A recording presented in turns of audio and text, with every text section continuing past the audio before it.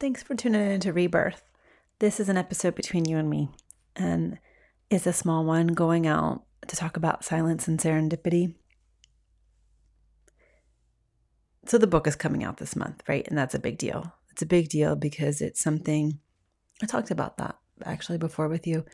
It's something that was been in my field and I didn't realize it for a long time, and I thought it was going to look a very different way. And then here it came, and it didn't come at an easy time, and it still happened. And I'm in the digestion process of that.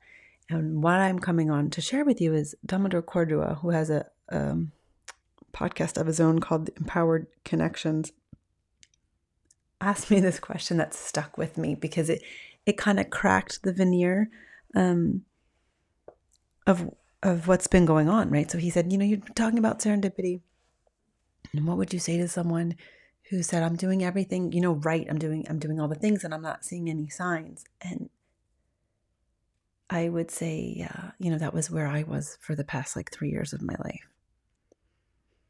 That I was in a lot of silence. And that's why now I'm celebrating a lot of serendipity. And silence, when I'm content and connected, is a gorgeous sound.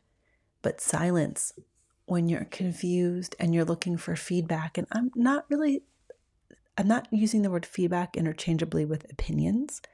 I'm using feedback as internal compass and feeling aligned with your life and being on purpose. That silence can be incredibly disorienting. And I'm looking at this book that kind of birthed itself. I mean, it's heavy with the birthing imagery. And the first chapter, now that I look back at it, says, expect resistance and watch for serendipity.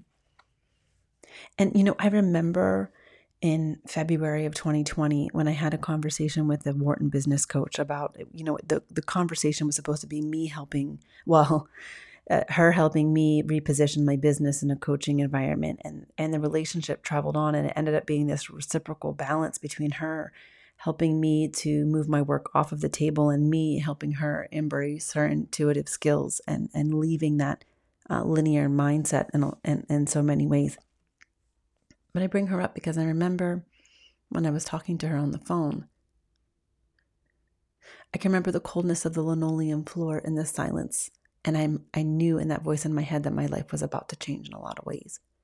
I was wrong in the how.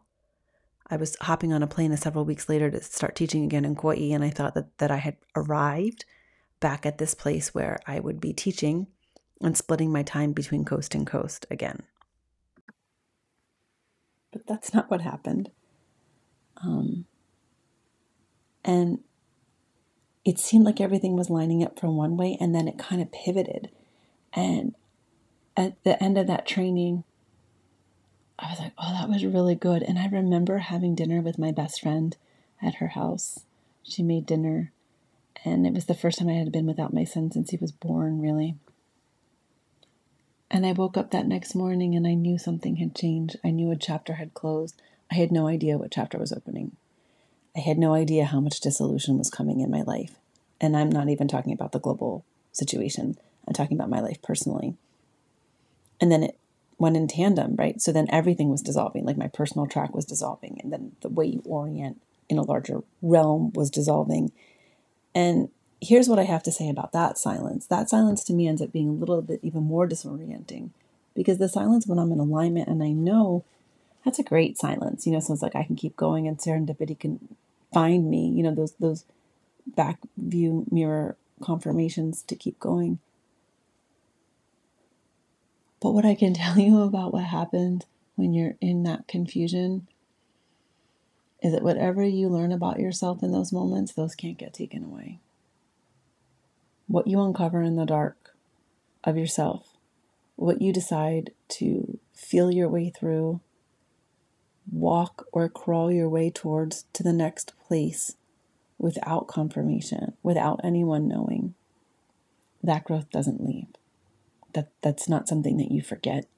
It's not like we're learning a fact, then you circle back and come back again. It's altering you on a cellular level, but then it begs you to have grown a new skill set, and I'm realizing now that takes time. And you think I would have known that, since during that time I was writing a book called Rebirth, that was focused on other people. And I think it's all about polarity, right? Like, so if you're someone that's always focused on yourself and never focused on others, then life needs you to focus on other people. But if you're someone that always focuses on others and the output is way bigger than the input, then life is going to force you to focus on the inclusion of yourself. And then in that alchemy of the selflessness being recalibrated so that worthiness exists in the service, you become an unstoppable force.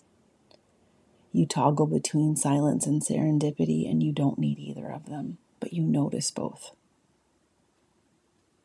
So if you are in a place right now where things are confusing, keep going. If you're in a place right now where you're celebrating, keep going. And if you're in a place where my words are annoying you, I understand that.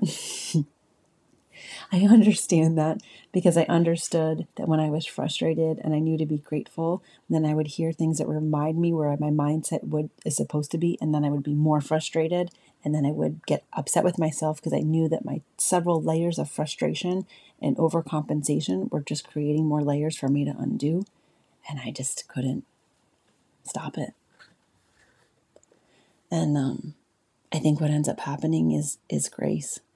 You just keep getting worked and scrubbed and scraped until all of a sudden something changes, and you wake up one morning and the light is shining differently, and you don't know what land you're standing on, but you know you've found new one. If you're in the midst of change and you're in the midst of resistance, expect the resistance and wait for serendipity. Keep going. Whether you're in silence or you're not, just keep going. And then when serendipity arrives, when the muse comes back, when grace reveals that it was always there, you just couldn't perceive it, you will have created and crafted for yourself the tools to embrace it. I promise you. If you're listening to this podcast early, we're going to be writing about this on Wednesday, whatever the first Wednesday of September is. Silence and serendipity. It's just an hour, creative hour, because that is really where I'm finding my place, is to reignite imagination and creativity. In a world that is really pushing me to be an either or, I'm going to go lean into the and. I'm going to go lean back into creativity for the sake of joy and beauty. I'm going to command forth something more. I'm going to expect it. I'm going to create it. And we're going to do it together. Thanks so much for listening. Talk soon.